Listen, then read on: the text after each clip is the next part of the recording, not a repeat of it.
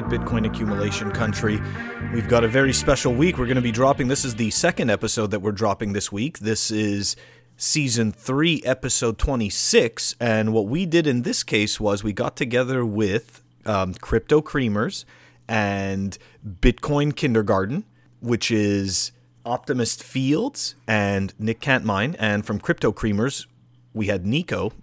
All of us got together and did a collab chat with Corey Clipston from Swan Bitcoin. So normally I do a little pitch, at the beginning of the podcast talking about Swan and dollar cost averaging, but I figured since, this is a whole entire episode, pretty much just talking to Corey and asking him questions about Swan. So I figured, you guys are going to hear enough of it anyways, but it's a really cool chat between all of us.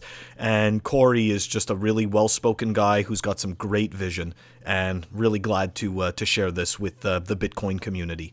So without further ado, here is our collab with Corey Clipston from Swan Bitcoin. What's up, guys? Today's our first collab between Fun with Bitcoin, BTC Kindergarten, and the Crypto Creamers. And today we are featuring the CEO of SwanBitcoin.com. What's up, everybody? Yo. What up? Hey, Nico and friends. What's happening? All right, so I'm going to start it off with the first question. Corey, how did you come up with Swan Bitcoin? And I'm going to add a follow-up. Did you buy the domain first, or did you come up with the name first? Well, how did we come up with Swan? I'll start with that one.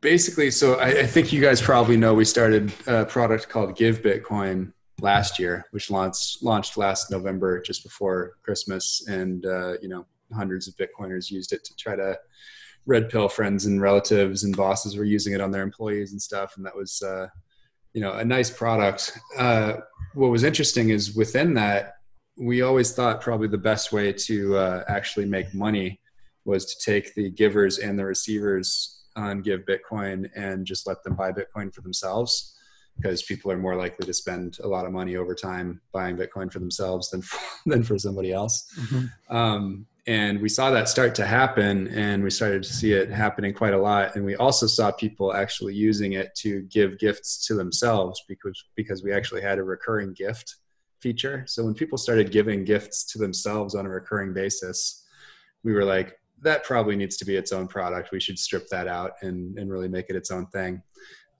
So the very poorly named working title for that product was Save Bitcoin. So there was a little bit of noise in December around Save Bitcoin, and we very quickly realized that was not the best brand of all time. And I was actually just driving on PCH, Pacific Coast Highway out here in LA, and I was thinking about it, and the name just kind of popped into my head, and I couldn't get it out of my head. And it was just, it was great on a lot of different levels for us. We really like having the association with a black swan, because black swans can be positive or negative. And so I see, Bitcoin as being a very huge black swan on the order of something that we've probably never seen in our lifetimes before. And I'm a huge Nassim Taleb fan, have been for 18 years. So I thought that was cool to have that association. We also like the kind of association of, a swan starting out as an ugly duckling and becoming beautiful over time. And Bitcoin was just this thing that lived on the internet with a few cypherpunks, and we're still so early, but 11 years on, it's this massively important shining beacon of hope and light for so many of us, and so many people dedicate their lives toward this thing and this industry and the ideals around it. And so it's very much on its way toward becoming a beautiful swan. So kind of the two of those seem to fit really nice.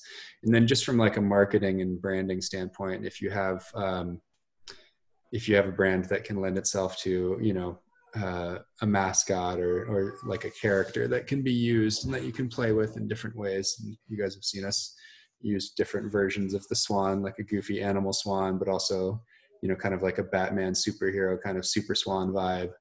And we'll just keep on playing with that over time and letting the swan sort of be embodied. And yes, as soon as I come up with any sort of brand name, I usually do a domain search immediately and lock down anything remotely related to it. And so, yeah, we bought that kind of same day. Awesome. Yeah, I asked because I kind of had, I kind of had that similar experience where, I came up with a cool name in my head. And then I'm like, okay, but wait, is the domain available? And I kind of had to go through that whole ordeal myself.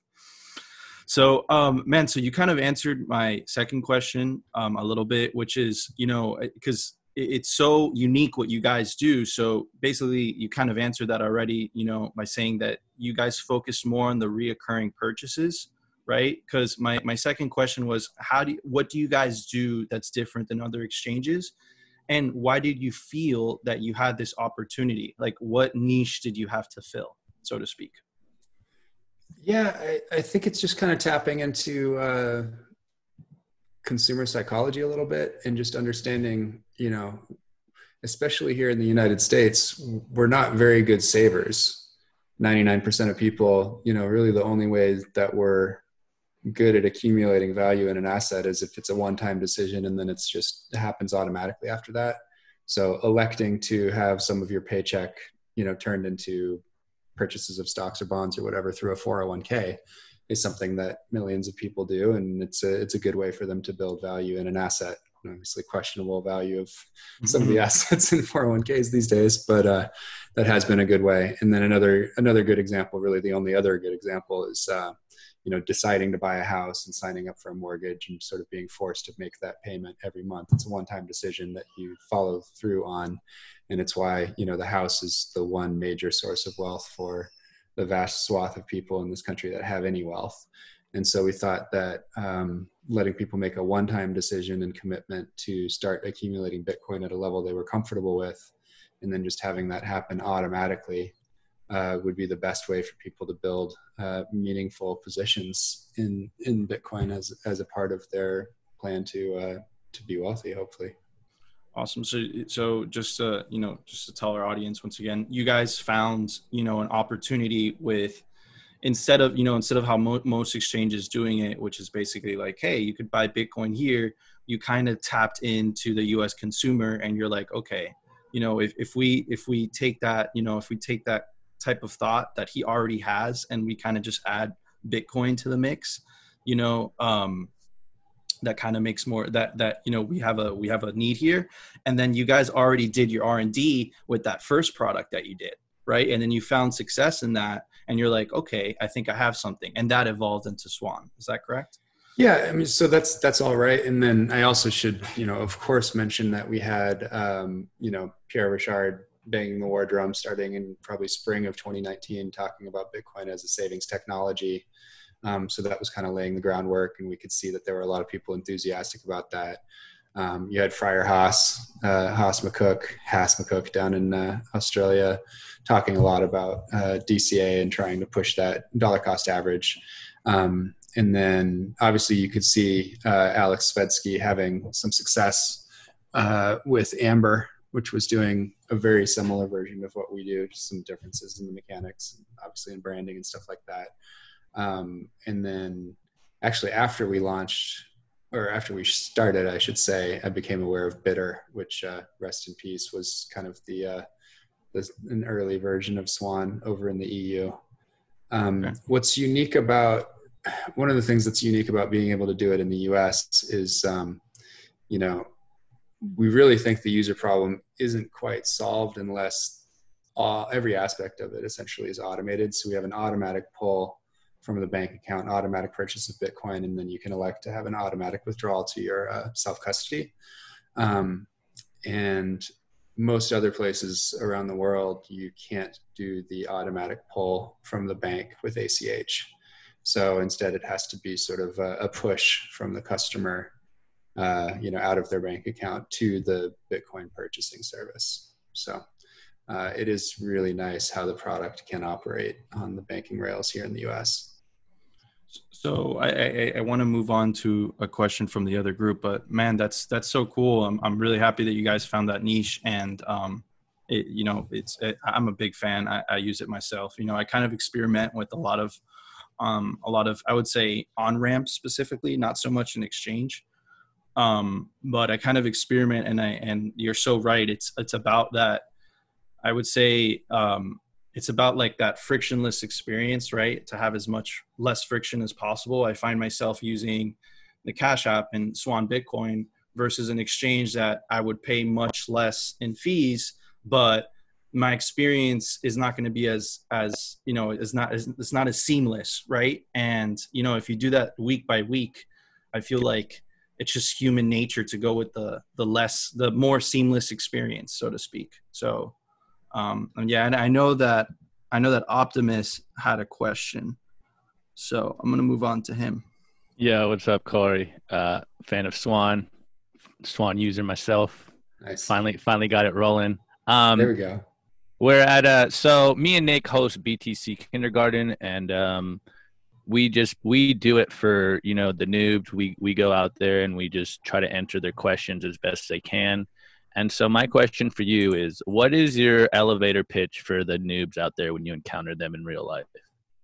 Just broadly for Bitcoin or for Swan? Yeah, for Bitcoin, so that they can get into Swan. Man, I don't run into a lot of people on the street these days. Bitcoin pitch in hand in this time of quarantine. I think it really depends on who I'm talking to and where they come from, and I think that's something a lot of people have said. So, I do think if you're going to if you didn't know anything about the person, I think, Better Gold, Digital Gold, Gold 2.0 seems to be the one that catches the most people. And I think that's why you kind of see it as the dominant meme. I happen to run in, outside of Bitcoin, very sort of tech heavy, kind of VC heavy circles from just kind of where I've spent my career prior.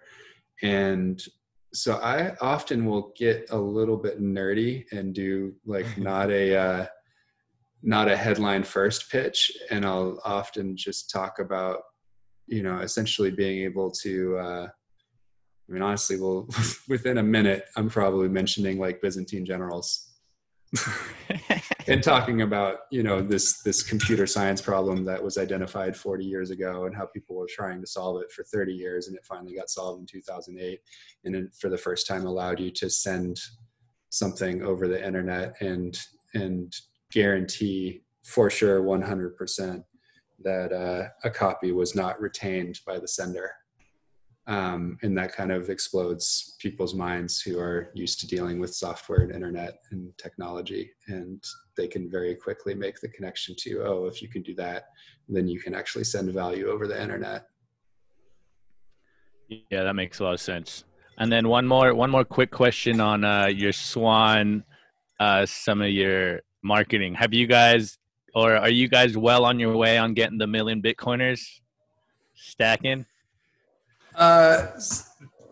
Boy, we're nowhere close to 1 million people.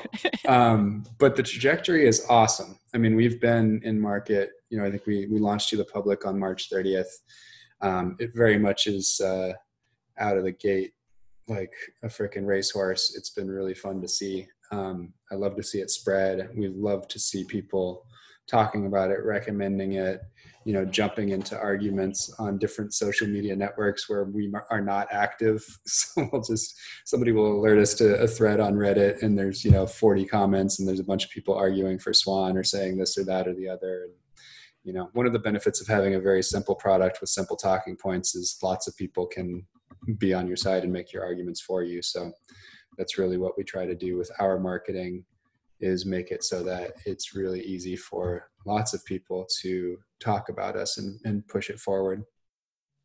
Yeah, I think you guys have like really, really great marketing. And it just reminds me of the Field of Dreams quote, if you build it, they will come. So I think soon we'll be getting there. Well, the goal is 10 million, not just 1 million. So, there we go. Yeah. So we've got a ways to go. Swans are very ambitious. All right, Nick. Before I ask this, I think one of my favorite things about Swan is just seeing y'all dunk on Coinbase all day on Twitter. fuck Coinbase. I love that shit. But how do you where do you guys get the Bitcoin to then sell to people? So this is an interesting thing about us. We are not a broker. So we are actually just a website that passes the user's instructions onto a payment processor, a liquidity provider, and a custodian. So everything's hooked up by API, and we essentially have a banking partner in the back end that can pull the funds from the customer's account. It all just magically via API and code on the back end goes and places an order with an OTC desk or an exchange, buys the Bitcoin, deposits it in the user's account. So that's how it works. Is that how a lot of other companies work too? Like I have no idea how Cash App and Coinbase get their, Bitcoin to sell. So interestingly, I just found out recently by listening. I was doing some Oppo research and listened to an atrocious book called Crypto Kings, which is basically the story of Coinbase, and it's awfully reported and even worse read when you're used to listening to the Crypto Economy or Bitcoin Audible, and then you hear somebody else attempt to read brand names and people's names about crypto and Bitcoin. It's just really embarrassing. The guy called him Satoshi for 6 hours, polluting my ears. Anyway, in that book, I learned that Coinbase actually used to be on both sides of the trade. So they had their stack of Bitcoin and their stack of cash, and they were running a black box algorithm and trying to essentially maximize their profit on every trade. When they hired that COO, who later got fired or left or whatever, he came in and was really scared at the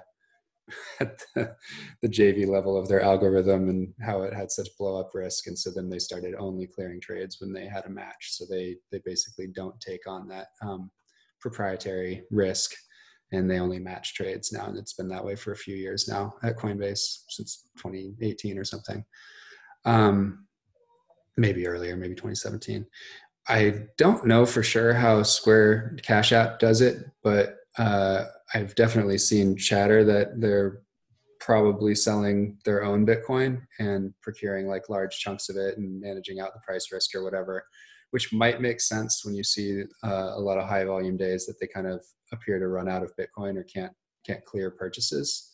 So maybe they are selling their own and replenishing it according to demand, going to OTC desks and trying to replenish their supply or something like that. But again, I don't have special knowledge of how they're doing it there. I think a lot of times exchanges also have an OTC desk, which is why they can go out into market. If they're running out of Bitcoin, they can go procure more. If they have too much Bitcoin, they can sell it off. I think Gemini is a good example of that. I believe they have an OTC desk on top of being an exchange. And yeah, it's not uncommon. In our case, we're not actually an exchange, as you noted. We don't have cells. It's fairly important to be able to sell Bitcoin if you actually want to be an exchange. We're literally just a way to buy Bitcoin. True. Okay, thank you for clearing that up for me. Another question I have is, can you give us your vision for Swan out into the future? Do you plan on implementing Lightning or anything else, or do you plan on adding new things to Swan, if that makes sense? Yeah, we can talk a little bit about it. And we've been pretty vocal about our roadmap and what we think might be doable here. I think one of the we just want to be able to get as many people buying Bitcoin, buying as much Bitcoin as possible. That's kind of the North Star. So let's see, the first thing that is interesting that's coming live pretty soon is one-time buys. So right now you can only do recurring purchase. We're going to add one-time buys. One-time buys will only be available to people who are already buying with Swan on a recurring plan. So you won't be able to just come on and not have a plan and make a one-time purchase. So it's more just something that a lot of our users have asked for. They want to do, top ups or smash buy here and there and buy more than what they've planned for the week. We're also going to be launching daily buys, so you can sign up for a daily purchase instead of a weekly purchase. We certainly see people, seems like the math supports wanting to capture the whole curve and capture any little dips that might occur. And so over 80% of our users choose the weekly plan, and less than 20% total have chosen paycheck or monthly plans. So we think there's going to be a pretty big demand for the daily plan as well. So excited to roll that out. And then beyond that, a lot of it is like, how can you get this to more people? So, we've got the affiliate program, Swan Force, swanbitcoin.com/enlist if you haven't seen it. And that's how you can get awesome custom URLs like swanbitcoin.com/coinicarus and see him sort of welcome you there. And that's a big deal for us. And we have a lot of people that are pretty well known in the space, like podcasters and authors and Max Kaiser and Preston Pish and people like that can shill their ref links here and there. So that's pretty interesting. We'd like to do a Swan IRA later this year. We can do a custodial one pretty quickly. And then we're also looking at kind of what's the best way to set it up and sort of package and market one that would be like a checkbook LLC and let people self-custody essentially and still be able to keep that in a structure that is tax advantaged in an IRA. And then I think down the road, Jan Pritzker, who's my co-founder and our CTO, has a long history of working with APIs and exposing APIs for different services that he's run. This is his 7th startup, and he's had 3 exits, so he's pretty damn good at it. So we think there's a good opportunity to make it really easy to have like a buy with Swan or a buy Bitcoin button inside of lots of apps and financial products and websites and hard wallets and different Bitcoin related services to be able to enable buys all over the place. So that may be something that we get into later this year or next year as well. And you mentioned Lightning. Because we can't touch the funds, we are limited in what we can do for the Swan product based on what our custodian Prime Trust sort of has. So for example, right now, all we have for withdrawals are fixed addresses. So the best we could do is say, hey, you can upload and use as many unlimited number of fixed addresses for your withdrawals and rotate them through. We will be turning on XPub there soon for the withdrawals, but they don't support native SegWit Bech32 addresses yet. We'll be right there turned on as soon as they do, and we push them and press them and try to get them to do it. I think it'll be a while before you see like Lightning distributions from Prime Trust and things like Pay NEMs or something like that on the referral side, because that's just us saying thank you for making a referral and being able to pay somebody out. That's where we can push the envelope and do cool things and use Lightning and Pay NEMs and stuff like that. And our tech team is super nerdy Bitcoiners that absolutely love all that shit. And so we will definitely be doing, pushing the envelope and doing whatever we can to do cool things with second layer tech. That's awesome. That's good to see. Yeah, I'm excited for the daily buys. I need to get on that Friar Haas McCook daily buy level. You know what I'm saying? Yeah. Well, that exchange down there in Oz, Bitteroo, I think lets you schedule it like every 2 hours. Wow. That's crazy. Yeah. So Optimus, I think we were talking about that the other day. We're like the ultimate dopamine rush is just buying Bitcoin every hour. And then you're like, I found someone who was buying it every minute or something like that. And the Lightning Network is funny. Yeah. I mean, you can have a constant stream essentially going, right? The doling out of your fiat, your digital fiat into Bitcoin, there's no real downward limit. You can do it every second. But the ACH pull is still going to always be kind of weekly. You don't want to be hitting people's bank accounts like every single day. I think once a week is probably good for that. Awesome. Coinicarus, you have a question, bro? Oh yeah, for sure. I actually, the one question that I had was, when can we expect to see an Apple or Android app? Because that, to me, like it's not just. I mean, I totally love obviously the experience, you know, that you guys provide with Swan. But for me, like that's the piece from Cash App that I end up using, where I'd like to use Swan that way as soon as possible. Yeah, we think we'll see a lot more demand for that, and it'll just become obvious that we need to get it done after we turn on one-time buys, because that's when you really want to be, you know, notifying people, you know, hey, here's the price, and it's 5% lower than yesterday. Do you want to do a top up? Stuff like that. So I think it'll just be kind of natural.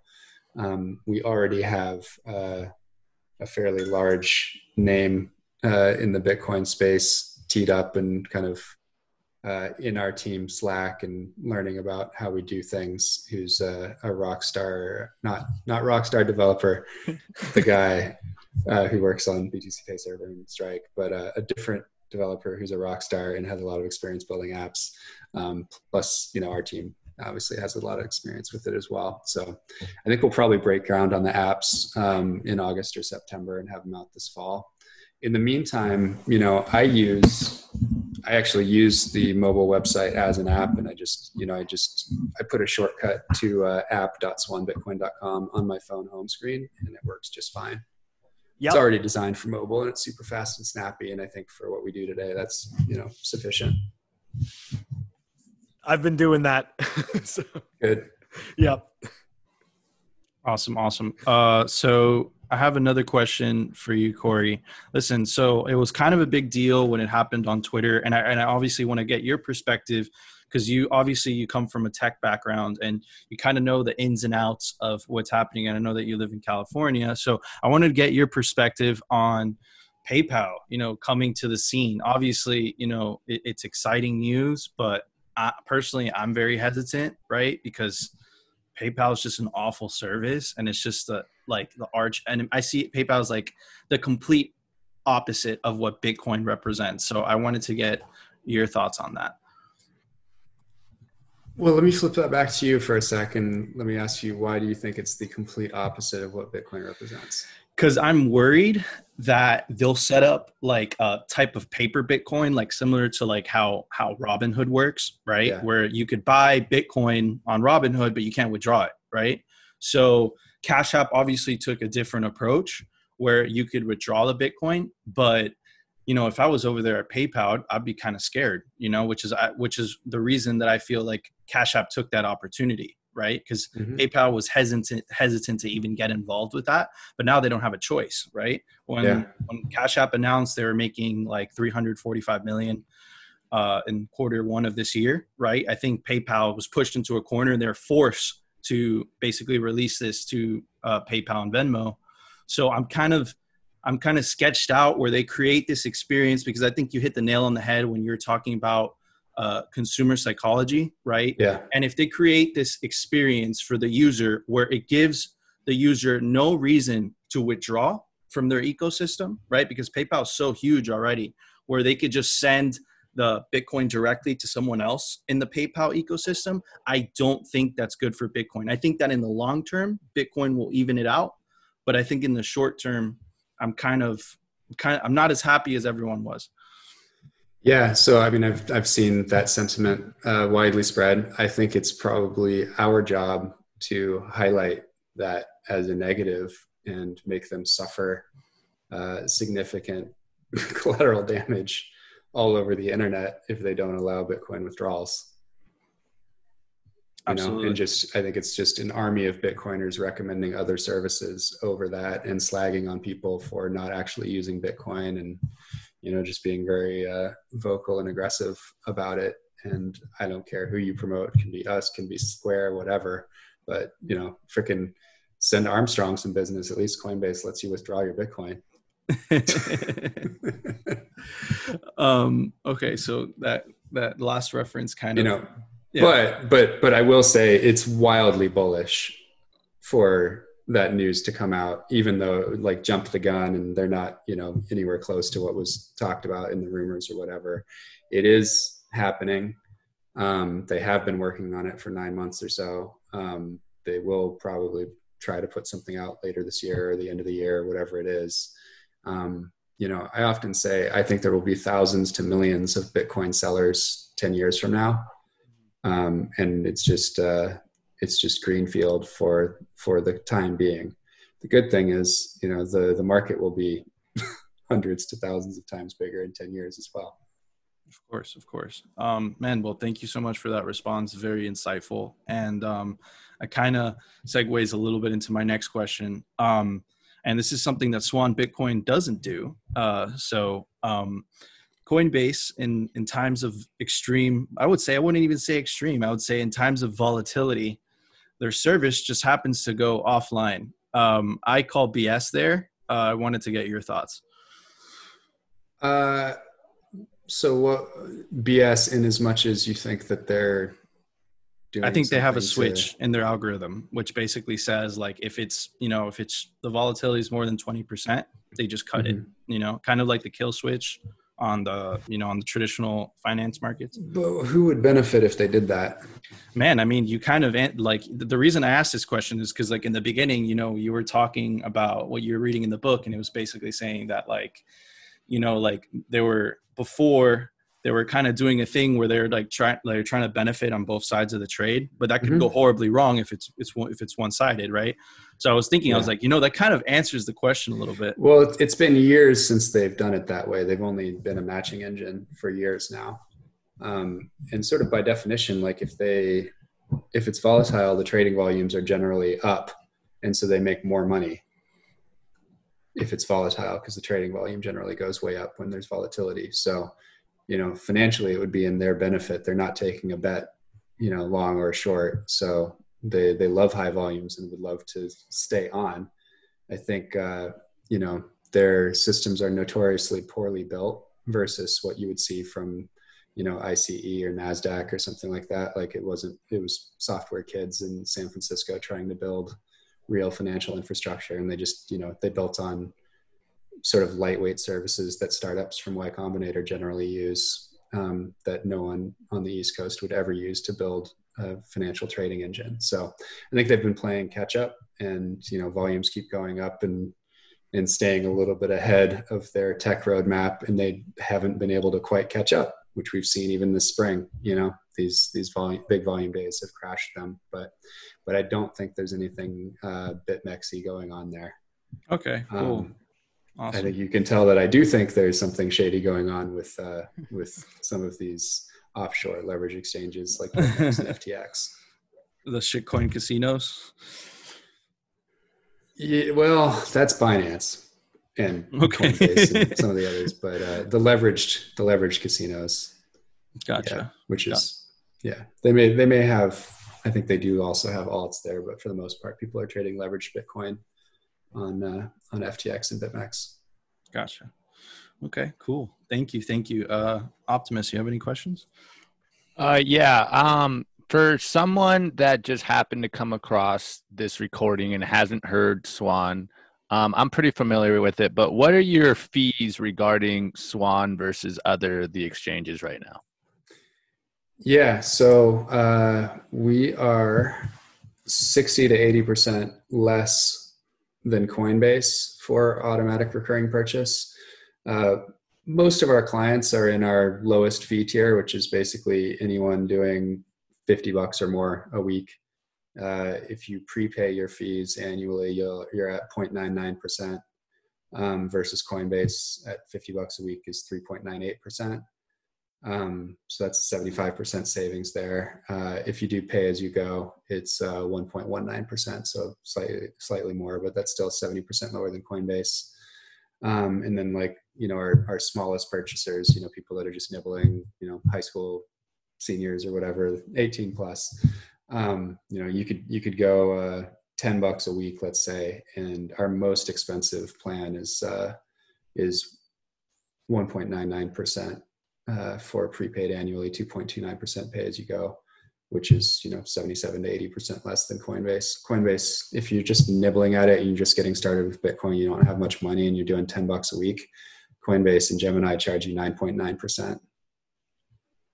Holy shit! I didn't even realize. Yeah, it's not very nice. They really don't want those customers at all. They literally just don't want them. So they just make it too expensive to serve them. And you kind of see that, like people that have more of a high touch brokerage model, they just can't serve people for small buys. Yeah, I mean, sorry, Optimus, like my experience with Gemini, like, because that's usually the exchange that I use if I want to make a big purchase, is, man, they're sneaky about it. If you don't activate active trader on Gemini, they kill you with the fees. And it's not like a very obvious option either. You know, you have to contact support, you have to let them know, and then you could activate it. That's kind of their version of like Coinbase Pro, I guess. Yeah. Yeah. So Optimus, what were you saying? Oh no, I was just I wasn't even aware. I've been off Coinbase for a while, and those fees are extremely high. That's one of the reasons why I love Swan so much. The fees are so good, and that's one of the reasons why I'm a user. Yeah. Yeah. And like, similarly versus, Cash App, that $50 or $100 a week purchase, Cash App is 2.33%. So we're 57% lower for prepaid fees and 48% lower if you do pay as you go. Awesome. Nick, do you have any questions? You might have already answered this in a way, but when you stack on Swan, do you market buy like that price, or do you pay at like a couple hundred higher, or how is that? Yeah, no, it's just a market buy. We buy once a day, typically somewhere around like 5 p.m. Pacific. So hopefully when we get big one day, there'll be just like a Swan pump every day. No, I think by then we'll be spreading it out, and we'll actually be buying multiple times a day by the time we actually meaningfully affect volumes. But yeah, right now it's just once a day. And so you might catch a break, and, the purchase is early in the day and it pumps later, and people are tweeting about that. And we seem to have had like a lucky streak lately with where our daily buys have come in. But I just keep on reminding people, like, that might go against you someday. But in the end, you're just buying regularly, and your price is going to be about the average price. And the nice thing is you can go back and you can see the exact price paid and the timestamp, and you can check it versus an exchange, and, don't trust, verify. And we are doing market buys, at sort of the broad price that you're going to see from the big exchanges and the OTC desks. That's good. Cause like today, Blue Wallet came out with that update where you could buy non-KYC Bitcoin. And I was looking around at it because I was thinking, oh, this is like really cool. I want some non-KYC Bitcoin. But then when I went to hit buy, I noticed the price I was buying at was like $10,060 when the actual market price was like $9,600. And I was like, nah, fuck that. Yeah, it's pretty typical. I think there's another service that caught some flack last week for having price like $1,000 over the market price. Yeah, people will hide fees. There are services out there that take a spread. We're not one of them. Awesome. That's good to hear. Yeah. Courtney-Chris, do you have a question, bro? Yeah, I got a question for you about what do you think about the Coinbase PayPal thing? Is it FUD or is it FUD? Is it real? What's the Coinbase PayPal thing? Oh, so what is it? There's a bunch of stuff going around on Twitter that PayPal is going to be starting to offer Bitcoin purchasing and whatnot, and somehow Coinbase is going to be involved in this. I know nothing beyond that, but okay. I think it's BS. Yeah, I mean we covered that.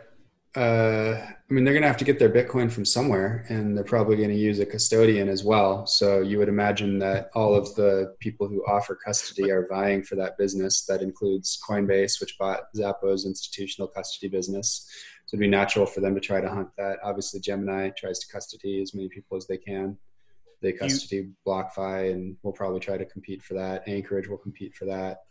Prime Trust is a custodian that custodies us, and Binance, Fobi, OKX, and a bunch of crypto funds and other businesses. So, somebody's going to provide the Bitcoin for Venmo, PayPal, and somebody's going to custody it for them. They're not going to do it themselves probably. So yeah, that probably is truth to the rumor that there are conversations there. Do you think that PayPal is actually going to get into this game? That's the other thing, right? Supposedly, oh, yeah, I do. Yeah, okay. yeah. We just talked about that with Nico a little bit, but yes, I do think they're getting in. Okay. Yeah, it's going to be interesting. They suck as a service. Don't get me wrong. Like they can barely do fiat, so I'm not really worried about them in Bitcoin. So I think it's going to be funny to see them start to learn. Yeah, I mean, at the end of the day, remember their company's goal originally when it was like Peter Thiel and Elon and Ken Howery and all these guys, Max Levchin and David Sachs, like their goal was to create a new global currency on the internet. They just couldn't figure out how to do it, and they ended up, sending money by email, sort of. Yeah. So, it's it is kind of funny to see like David Marcus out there leading Libra, whatever, and testifying for Congress and whatever. Like, the dude was a huge early Bitcoiner and loves Bitcoin and wanted to do Libra on Bitcoin and couldn't win the battle just because of like volatility and not large enough market cap, and didn't think they could get it through regulatory. And obviously, they wanted to do payment rails and all kinds of things that would just like not be possible, not let them make the money that they probably want to make, which is a common thing with people trying to use Bitcoin for payment rails. I actually think, I think that Bitcoin's volatility is, it's a feature. Oh, I do too. Right? Well, especially on the way up, because it sucks in greedy bastards like me, and then you realize it's not about money; it's about the money and all the good things that come with it, and it just like pulls us in as disciples for the cause and turns us into missionaries. So yes, it is the flame that draws people in. I was exposed to Bitcoin in early 14 and late 15, and nothing happened. It didn't take. It wasn't until the price run up in spring of 17 that I got drawn in. So yeah, I'm very interested to see like how many of my friends from all different walks of life and different stages of my personal and professional life get pulled in by this next cycle and become fun new Bitcoin friends for all of us. Cool. Awesome.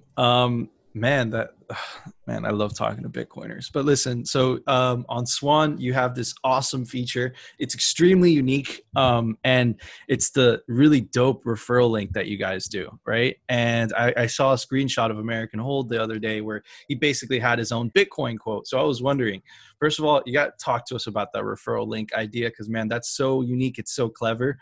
And what is your own personal Bitcoin quote? Okay, so listen, affiliate programs have been out there forever, but wait. Okay, that doesn't do it justice, Corey. It doesn't. Hold on. Well, I'm gonna get there, bro. I'm gonna get there. Listen, here's the thing. I think that people share things more when it makes them feel cool or makes them feel special. So one of the things that we're doing, I'm gonna actually tease something else that's not live yet, which is kind of gives you a window into how we think. So we're launching something called Arsenal, which is something I thought of and been working on for a long time. And Brecky Von Bitcoin has been leading for us. And we basically aggregated, 30 or 40 of the top Bitcoin artists and meme warriors and meme creators that are all sort of contributing to this thing. And essentially what it is it is an arsenal. It's an armory of Bitcoin memes and quotes and slide decks and all kinds of things that let you go out and then win the money meme wars of the 2020s that we have just begun, and go out there and dominate gold and fiat for the cause of Bitcoin. Like this is the army, right, that we're building. And, we think that people, when you make it easy for somebody to grab a meme, make a meme, grab a quote, use a quote, contrast it with another quote, and sort of just provide those building blocks or the ready-made things, then they'll go to war and they will use those weapons well. And they like it because it makes them feel cool and like they've done their part and like they've done it well, rather than just trying to come up with something off the cuff. Similarly with our affiliate program, like we just want people to feel proud of something that they're sharing. So if you put in your URL on Twitter or Telegram or whatever, and the preview image looks super dope, and it's like the picture that you chose, and it says Max welcomes you to Swan, or Nico welcomes you to Swan, or whatever. That's pretty cool. So that's what we do. And the unique custom URLs, when you click on one of them, it goes to the Swan website, but it has a welcome bar that has the picture of the person whose URL you're using, and a quote from them. Mine is, not too many years from now, the number of Bitcoiners in the United States of America will cross 10 million. When we hit that milestone, it's game over. Bitcoin wins. Love it. Let's go. Yeah. And, so we've got so if you go to Preston, which is Preston Pish, he'll have, Bitcoin is a time fuse. It's a Trojan horse. This is achieved by the protocol's coordination between the Fourier halving and 2-week difficulty adjustment working in harmony. This produces entrenchment into the existing financial system, and its guise is volatility. So that's, I think he stole that from you, Coin Icarus. What a jerk. Yeah, right. That's pretty epic. That's pretty epic. Yeah. So that's, and then I'm pretty sure HODLs just says ER plus BTB, but I'm not sure. His new one is the 71 equals 21, I think, or 21 equals 71. I think it's 71 equals 21. Interesting. Yeah. Nice. His says, so if you go to swanbitcoin.com/hodl, it's the fiat dollar is nothing more than a story we agree to tell ourselves over and over again until we forget that it's a lie. I stopped telling that lie a while ago. Pretty deep, man. I think you guys hit the nail on the head with that tactic, huh? It's awesome. Yeah, it's going well. I mean, it's really, I think it really started going nuts when Max Kaiser decided to go hard and give over his Twitter and his daily national cable show essentially to shilling Swan. So he's wearing a Swan lapel pin and talking about Swan and Bitcoin every single day now. And it's, that's awesome. So that's been really good since he got involved. Freaking awesome. Huge. That's awesome. All right. So this is my last question before I move on to the rest of the group, but it's basically, I want to get into, actually it's my second to last question. Right? The last question I always ask at the end of the show, but it's not very complicated. But my second to last question is, Corey, I'm going to get into speculation territory. Ultra bull, this is just talking about, moonshots, whatever. What do you think Bitcoin's going to be at the end of 2021? I know this is a crazy question. No one knows the answer. I just want to get your thoughts. I'm not going to change my forecast. I've been saying between 150 and 300 for a long, long time. I still think that's probably ballpark valid. Super bullish. Is it? I don't know, man. That sounds amazing to me. I feel like Tina would be here slapping you in the face saying, you're not thinking big enough. Awesome. All right. So, man, thank you for that. Optimus, your last question, bro? So you mentioned the money wars that we're going into, and as someone that's close to, Bitcoin and the legacy financial system, do you think that it's an even possibility for Bitcoiners to get executive ordered 6102? No, I don't think you can pull that off. Now, do I think that there might, is there a chance that somebody tries to pull it off and you have to mobilize and fight against it? Yeah, I think there is a chance. I think there's a chance that we have to, fight legislation sometime in the next 5 years. And it's the reason that I wrote that piece, 10 million Bitcoiners. And it's really the reason that I chose to fight this fight in this way, which is, it's probably easier to make a lot of money just going after super rich people and trying to get them to buy lots of Bitcoin. But I think it helps Bitcoin a lot more to get way more Bitcoiners to own some. So that's just I just wanted to get as many people involved as possible. And selfishly, I know that Bitcoin is anti-fragile and there's no way to shut it down. And so a 6102 type order in the US would only affect Bitcoiners in the US. But damn it, I live here and I have 2 daughters and I don't want to move. And I want to be able to enjoy the fruits of my labor and my good choices getting involved in Bitcoin, late, but earlier than lots of people. in this lifetime and, in the coming decades. I don't want it to, have to shut down in the US and then grow only in black markets and in other countries. I want it to just have a nice smooth rise and kind of like just take over without disrupting my life and lots of other people's lives. So, that is selfish, but that is the incentive that Bitcoin has created. Like I do very much want to, see it rise unimpeded in the US. And I think getting vocal proponents of it that live in every single district and will make it difficult for Brad Sherman and any of his stupid friends to do anything against Bitcoin, because we will be the vocal minority, the intransigent minority, the 3 to 3.5% of people that are required to flip a system. I think we can achieve that pretty quickly, ideally in this cycle. And so if they don't get their shit together to clamp down on Bitcoin super hard in the next few years, then it's never going to happen. So that's why I think it's really important to focus like right now on spreading Bitcoin as far and wide as possible. Beautiful. Love that answer. Awesome. Nick, your last question, bro. You probably saw, it was either the other day or other week, Coinbase was caught selling their users' data to the government.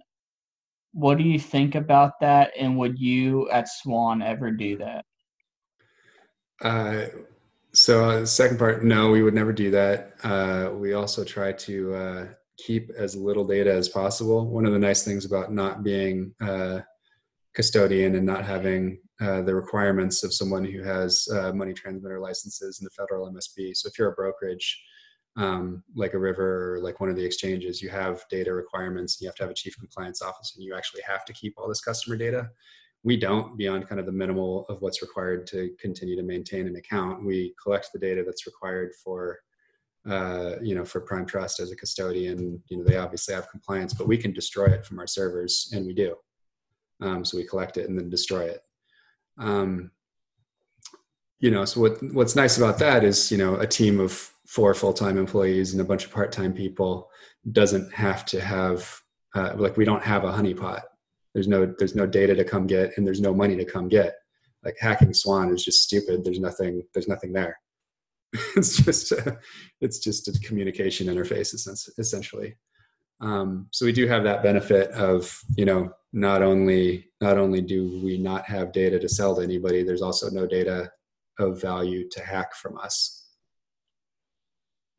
Good. Man, as a Swan user, that makes me feel real good. I'm sorry to cut you off, Nick. Go. No, you're good. I was just going to say it pissed me off when I saw Coinbase was doing that shit, and I wasn't really surprised either.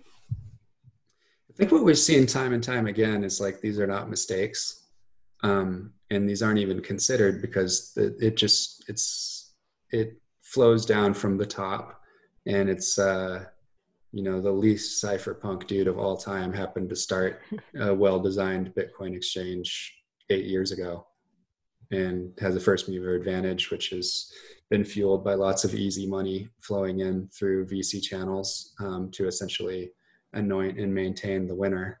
And, they've created an incredible opportunity because, the guy's an introvert and has bad taste in people. So he's surrounded himself with people that make bad choices, and, they don't do much media because they can't, because he'll say the wrong things if he does podcasts. And, it's not a great spot to be in. They should just sell themselves to JP Morgan as soon as possible, which is really what they want to do, I'm sure. Just don't reply to any fake account of JK Rowling trying to sell them Bitcoin. Listen, I try to have empathy for people as much as I can, but like it's at some point you have to not care whether they did it because they were evil or because they were stupid. The result is the same, and you really have to judge people based on the decisions that they actually make, regardless of whether they made it because they're evil or stupid. So I stopped caring whether Coinbase does stupid things or evil things. They're just doing dumb things that are bad. Before we pass it off to I Coinacres. blame Balaji for most of it, by the way. Probably like 3 or 4 of the worst 10 products to come out of Silicon Valley in the last 10 years have all been the same guy. He's consistent. Before we pass it to Coinacres, I was just wondering, I see the Swan logo back there. Are we going to get some Swan swag soon so we can all be the marketing force? It might be already out. I'm not sure. Yeah. So it's a very Swan thing to do. So we are putting out a lot of merch. I wish I had my Swan Force mug here. I usually drink from it all day. That's awesome. It is not a profit center for us. So we actually are not making money on our merch. We're just putting a good bit of effort into lots of sick designs and putting it up on like Zazzle and Cafe Press and letting anybody order whatever they want with no margin taken. Let's go. All right. Well, might have to get me a Swan shirt. In fact, let me see here. We haven't publicized it yet, but I think if you go to Zazzle, let's see if Zazzle Swan Bitcoin is already up. I know the Cafe Press site is up. Hang on. Sorry for the silence here. I just want to see what Brecky has already loaded in here, if anything. It's all good. I'll edit in a face of Brian Armstrong with horns. Okay, so the Cafe Press site is up, but not the Zazzle one yet. But I think we're going to end up doing Zazzle, but we'll announce it and make a big splash about it, and throw pictures up. There is somebody getting a swan tattoo. I've tried to dissuade them. And told them you might want to rethink that, but I think they actually have gone. They've scheduled the tattoo. It's happening like this weekend, I think, this coming weekend. So that'll be interesting. That's great.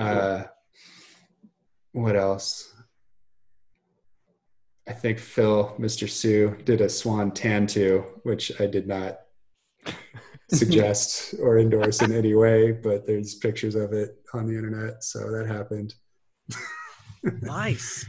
I don't know, man. I think it's fun. I really do. I really like. I think Bitcoin is the thing that people can get behind more than just about anything else right now. And I think cool Bitcoin merch, especially Bitcoin merch that Bitcoiners may know is Bitcoin related, but that maintains your OPSEC, is really crucial. So we've actually collected a bunch of different URLs that don't have Bitcoin in it, but that redirect to us. So that people can use those on different merch items and things like that. So we're just trying to make it a little bit more fun. I've loved the Toxic Maximalist hats, and I love all the Guns and Bitcoin hats and shirts and stuff like that, even though Ragnar and I don't always get along.